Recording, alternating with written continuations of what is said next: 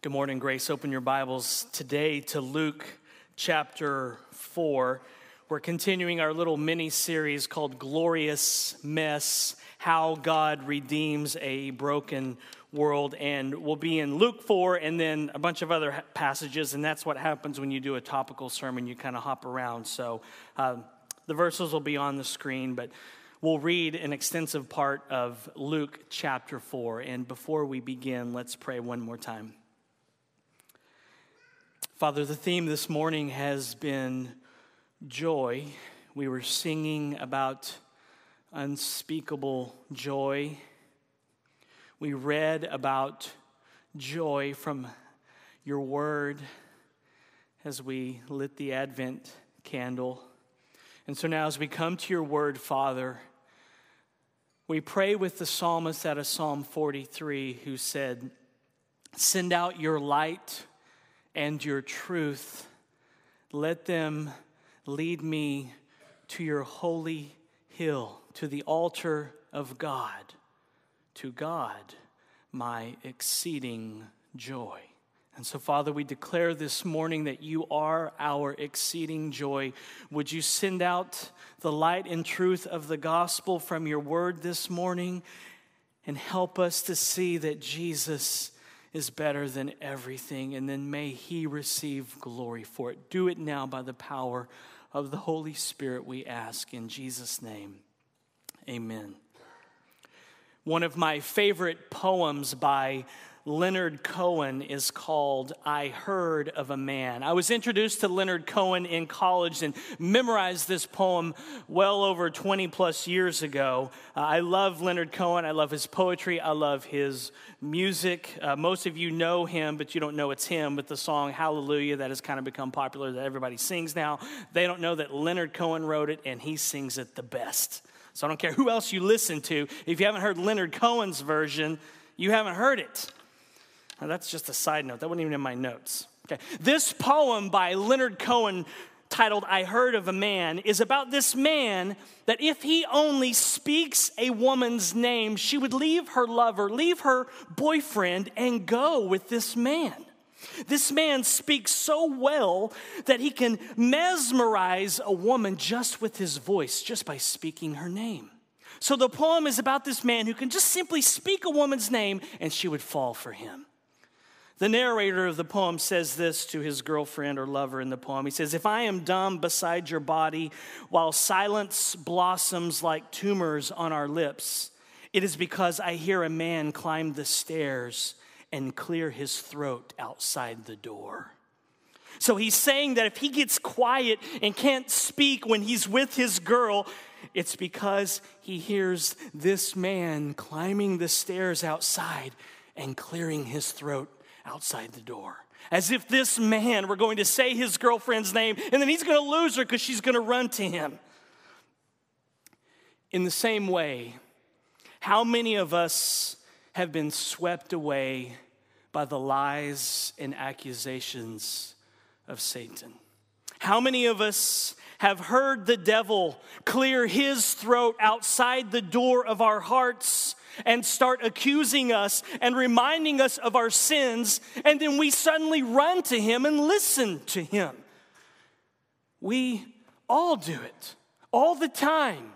We're always falling for his lies. So how do we deal with the man, the devil, Satan, who climbs the stairs and clears his throat outside the door of our hearts? That's what we'll talk about today. Now, I know that I said last week that this week we would look at how the incarnation of Jesus should affect our human bodies, but I decided to go a different route today. I was actually trying to decide, should I preach that sermon or preach this other one that I had been working on and kind of been marinating in my heart over the last month.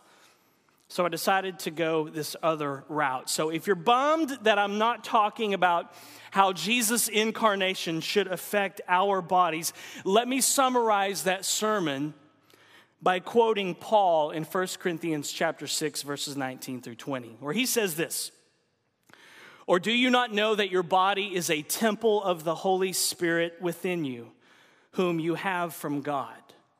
You are not your own, for you were bought with a price. So glorify God in your body. Because Jesus paid for your sins, Christian, and purchased you out of the slave market of sin, which we saw a few weeks ago in 1 Peter, which he did all of that in the incarnation. Because of that, then you should glorify God with your body. So there you go. The incarnation of Jesus gives value to our bodies because we belong to Jesus now. Therefore, we should glorify God with our bodies. But what about when we don't glorify God with our bodies? Because the reality is that though we are commanded to glorify God with our bodies, the sad reality is that we don't always do this. We don't always do this, and we don't do it a lot. We sin all the time. Every day. So how do we keep going along in the Christian life knowing that we don't always glorify God, knowing that we sin all the time? How do we keep going when Satan is clearing his throat outside the door of our hearts and he begins telling us what horrible sinners we are? How do we keep going when we know that what Satan says is true about us, that we don't always glorify God? Well, let me give you some gospel hope today because I want to help you fight despair and sorrow this week. Because how often do we fail to do what we know we should do? How often do we blow it and then we feel condemnation? How often do we get buried under the weight of shame and guilt? If you're like me, probably every day.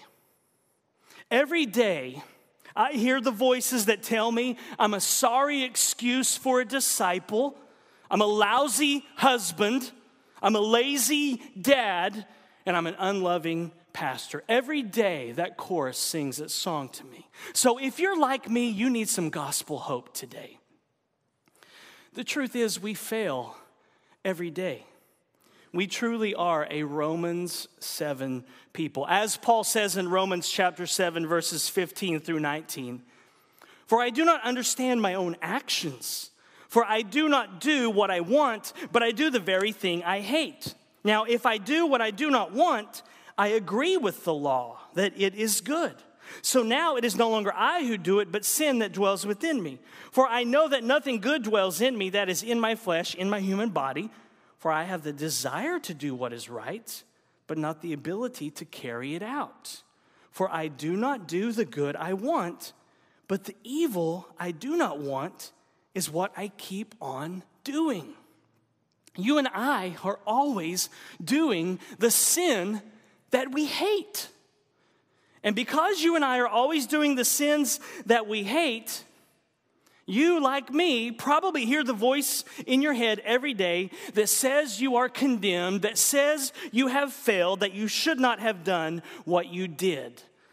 So I suspect that shame and guilt and condemnation show up on the doorstep of your heart every single day. They do mine. They ring the doorbell of my heart every day. So I want to help you fight that today. I want to help you run them off the front porch of your heart. So what do you do when you blow it? When you sin? When you totally act like the big sinner that you are? How do you carry on when the devil pulls out a detailed catalog of your sins? What do you do when the devil reads you the inventory of your sin? What do you do when you're tempted to despair because what he says is true? When Satan tempts you to despair, and here's our big idea today.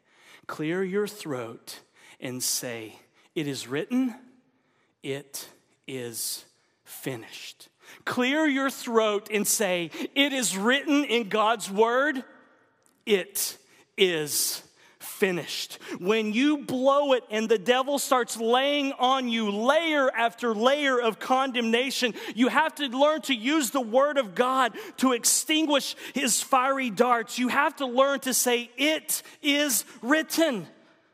You have to rehearse what Jesus said on the cross when he said, it is finished. You have to clear your throat and tell the devil, it is written, it is finished. It is written in God's word that Jesus said, it is finished on the cross, and that is my hope.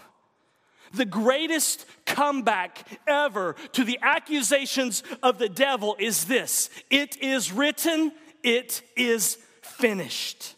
That's the greatest comeback to the devil. And when Jesus was tempted throughout his life, his comeback was always, it is written. The whole reason that Jesus could say, it is finished on the cross at the end of his life is because throughout his life, he was always saying, it is written. Throughout his entire life, Jesus was always quoting scripture, always quoting the Bible.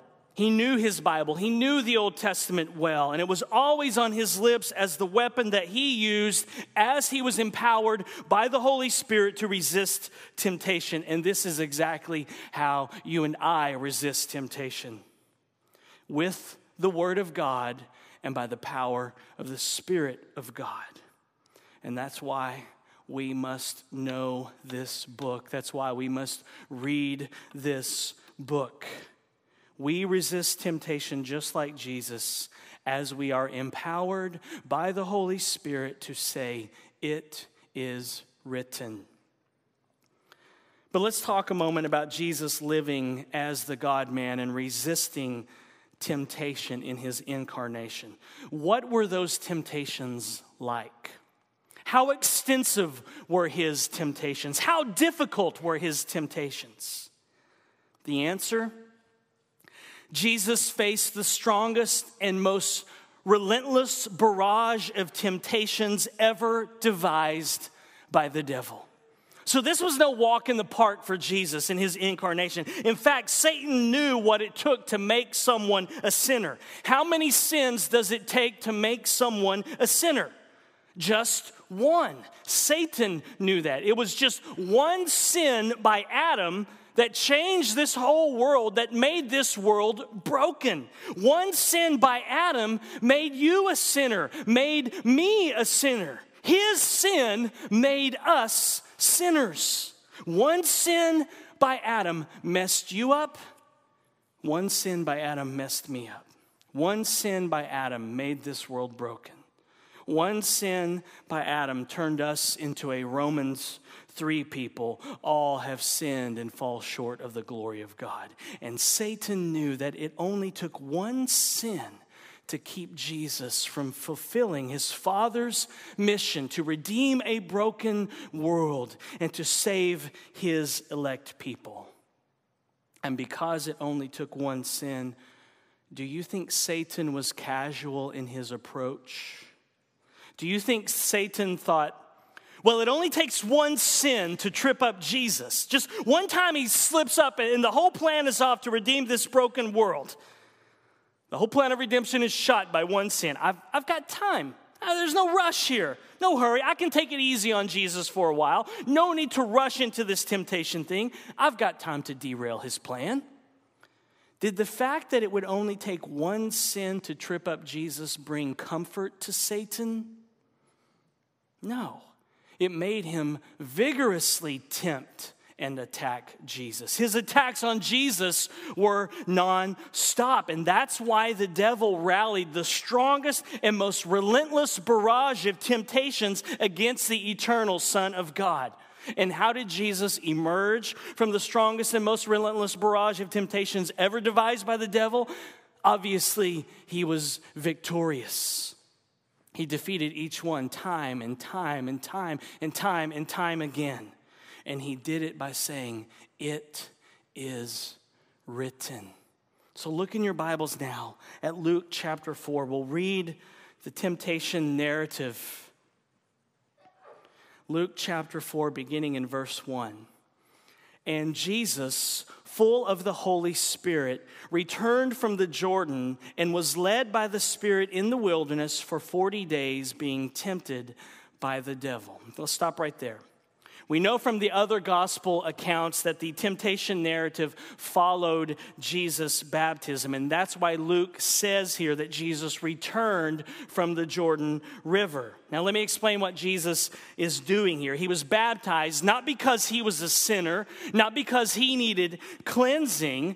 What Jesus is doing here is he went into the water, and what he's doing is he is retracing the nation of Israel's steps. Because what happened when Israel fled from Pharaoh and Egypt? They crossed the Red Sea. They went into the river, if you will, meaning they crossed the river. They crossed on a dry riverbed, as Exodus says, but they were nonetheless in the river. And then where did Moses lead Israel as they came out of the riverbed?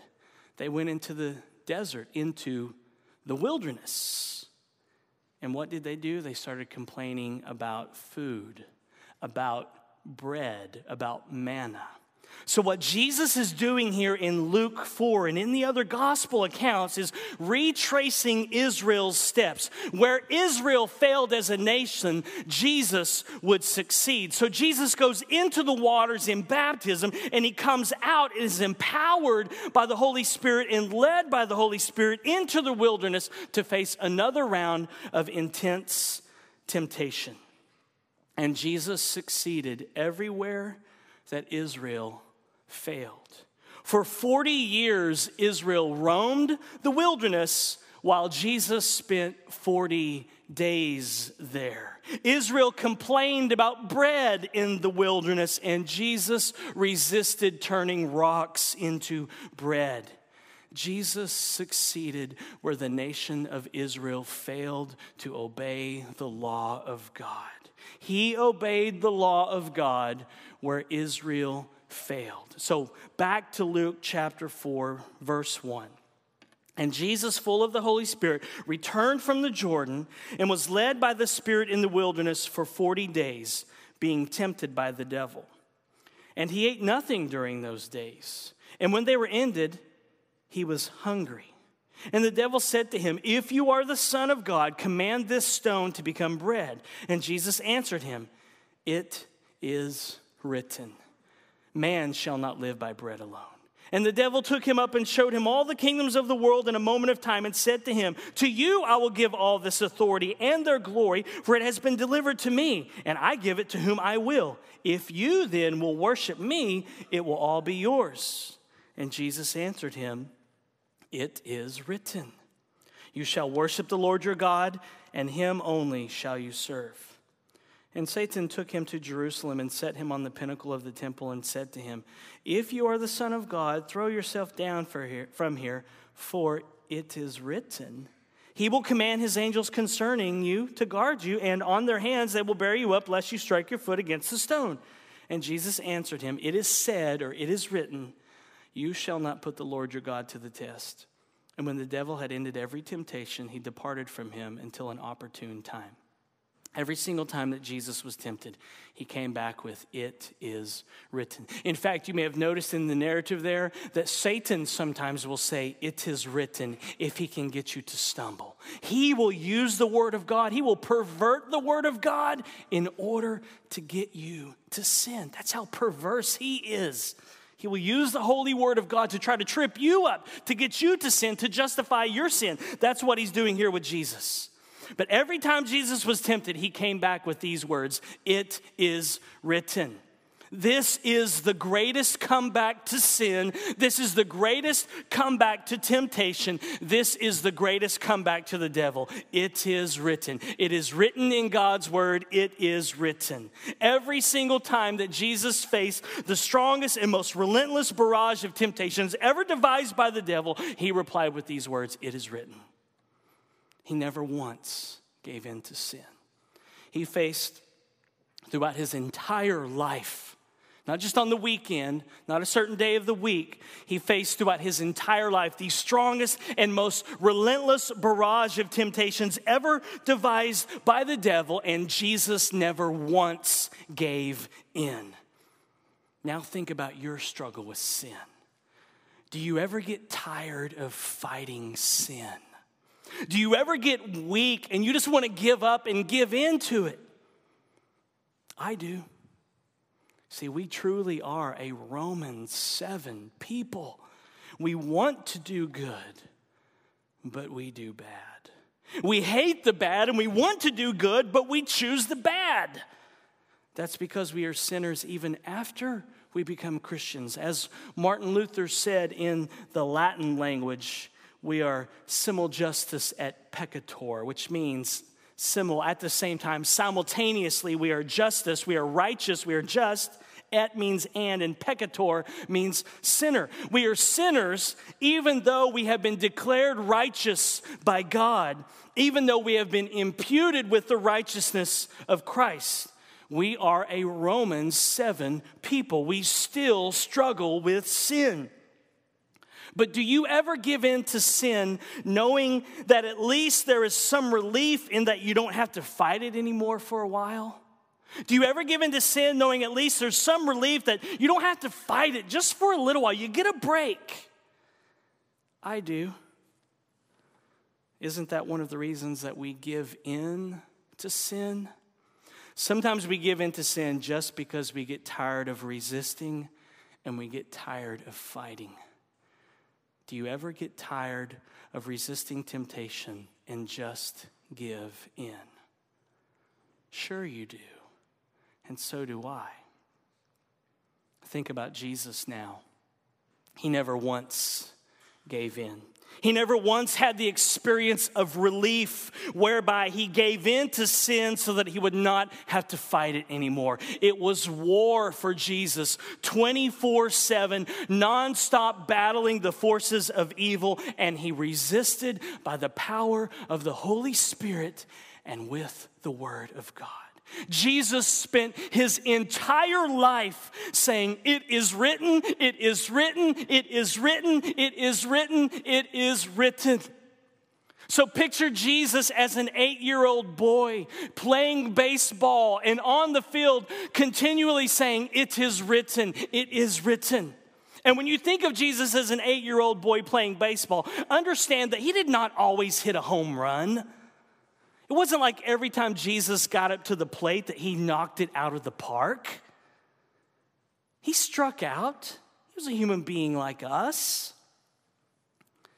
He got hit in the shoulder by a wild pitch and got to walk to first base. And I imagine if Jesus was a pitcher, then he probably threw a wild pitch, not intentionally, but probably threw a wild pitch and must have had his share of wild pitches because he was a human being just like us. So picture Jesus as an 8-year-old boy playing baseball, resisting temptation by the power of the Holy Spirit, and always saying, "It is written, it is written, it is written, it is written, it is written." Picture Jesus as an 8-year-old boy, always obeying the law of God, always fulfilling the law of God for us on the baseball field day after day after day.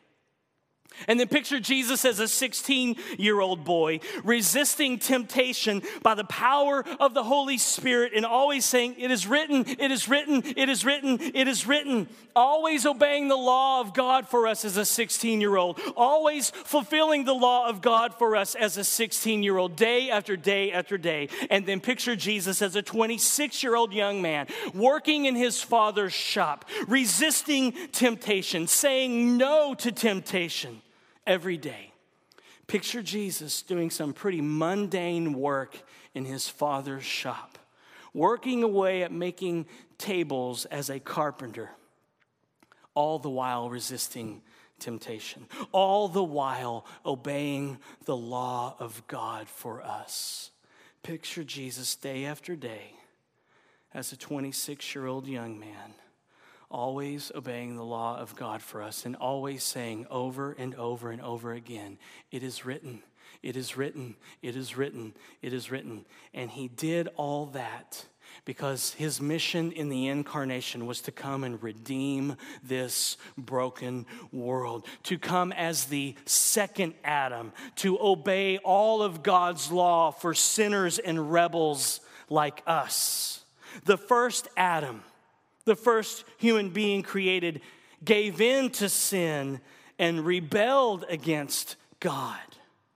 And because he sinned, and because Adam is our first parent, then we are all conceived and born into this world as sinners and rebels. And that's why Jesus came, to redeem us. As Paul says in Romans 5, and he contrasts the one sin of Adam that wrecked the entire human race, he contrasts that with the entire life of Jesus, 33 years of saying no to sin, saying it is written. Paul contrasts one sin with an entire life of obedience. In Romans chapter 5, in verse 15, it says this, but the free gift, salvation, imputed righteousness from God, the free gift is not like the trespass, is not like Adam's sin. For if many died through the one man's trespass, much more have the grace of God and the free gift by the grace of that one man, Jesus Christ, abounded for many. And the free gift is not like the result of that one man's sin. For the judgment following one trespass brought condemnation, but the free gift following many trespasses brought justification. For if because of one man's trespass death reigned through that one man, much more will those who receive the abundance of grace and the free gift of righteousness reign in life through the one man, Jesus Christ. Therefore, as one trespass led to condemnation for all men, so one act of righteousness leads to justification and life for all men. For as by the one man's disobedience the many were made sinners, so by the one man's obedience the many will be made righteous. Adam's disobedience ruined us. Jesus' obedience redeemed us. Adam's disobedience ruined us and wrecked us, and Jesus' obedience redeemed us and justified us so that we're declared righteous in God's eyes, blameless. And that's why when Satan tempts you to despair because of your sin, you need to clear your throat and say, "It is written, it is finished." Because Jesus spent his entire life obeying the law of God in order to justify sinners like you and me. He spent his entire life as an 8-year-old boy, as a 16-year-old teenager, as a 26-year-old young man, obeying the law of God in order to justify us, in order to justify sinners like us. And when Jesus got to the end of his life on the cross, he could say, "It is finished." Precisely because he said, "It is written," his entire life. He spent his whole life saying, "It is written, it is written, it is written, it is written, it is written," so that he could say one time on the cross, "It is finished." Numerous times throughout his life, Jesus said, "It is written," so that he could say, "It is finished," one time. Numerous times Jesus said, "It is written," so that he could say, "It is finished," one time, so that we could say millions of times over and over and over again over the course of our lives, so that we could say, "It is written, it is finished." Jesus succeeded where Adam failed. Jesus succeeded where Israel failed. Jesus succeeded where we have all failed. He came to obey the law for us so that we could have a righteousness that enables us to stand in God's presence. John records the last moments of Jesus' life in his gospel in John 19. It says this: "After this, Jesus, knowing that all was now finished, said to fulfill the scripture, 'I thirst.' And a jar full of sour wine stood there. So they put a sponge full of the sour wine on a hyssop branch and held it to his mouth. And when Jesus had received the sour wine, he said, "It is finished." And he bowed his head and gave up his spirit. I love how human Jesus is in his last moments. He's thirsty. He needs a drink of water. But I think that he got the drink of sour wine that they offered him not simply because he was thirsty, which he was, and not simply to fulfill Scripture, which John says it happened to fulfill Scripture, but I think there's another reason why Jesus needed a drink right before he died. I think Jesus wanted to make sure his throat was cleared so that he could utter those beautiful last words. It is finished. In the Greek, it's just one word, tetelestai. It means to finish, to accomplish, to fulfill. I think Jesus got a drink in his last moments because he wanted to make sure that everyone heard, to make sure there was no confusion, to make sure he was clear when he said these words, "It is finished." The good news of the gospel grace is that it is finished now. Jesus cleared his throat on the cross so that there would be no doubt as to what he said. It is finished. I have obeyed the law of God my entire life in order to justify sinners. And so the law of God says to us, get to work. But the gospel says, it is finished. God's eternal moral law, which gets summed up in the 10 Commandments. God's eternal moral law demands perfection from every single human being. God's eternal moral law, summed up in the 10 Commandments, demands perfection from you. Demands that you be without sin. So the law clears its throat and says to us, be perfect. It demands perfection. It demands a sinless life. And I don't think it's by accident that there are 10 commandments and we have 10 fingers. I think God wanted to give us a perpetual reminder in our bodies of the things that we use every day for everything. He wanted to give us a perpetual reminder of his moral law, which is summed up in the 10 Commandments. We have 10 fingers that should serve as a reminder to us that God is holy, that he is perfect, that his law, the 10 Commandments, demand perfection from us. They should remind us that he is perfect. And when we think about the 10 Commandments, it should remind us that we fall short and that we need a Redeemer, a Savior, someone to obey the law for us. So God's law is good because it exposes us as sinners and shows us our need for Jesus. But we can never be good enough, can we? We could never obey God's law perfectly. So the law comes along and clears its throat and says, get to work being perfect. Get to work being good. But the gospel comes along and clears its throat and says, it is finished. Jesus paid it all. Though both of these words, law and gospel, are from God, the gospel always has the final word. Always. The law can demand righteousness from every single one of us, but God's law cannot produce that righteousness in us. The law shows us what we ought to be doing, but it can't produce the desire to do it. Because, here's a practical application. What happens when you see a sign that says wet paint? Does it make you want to stay away from it? No, what does it make you want to do? You want to touch it. Is it really wet?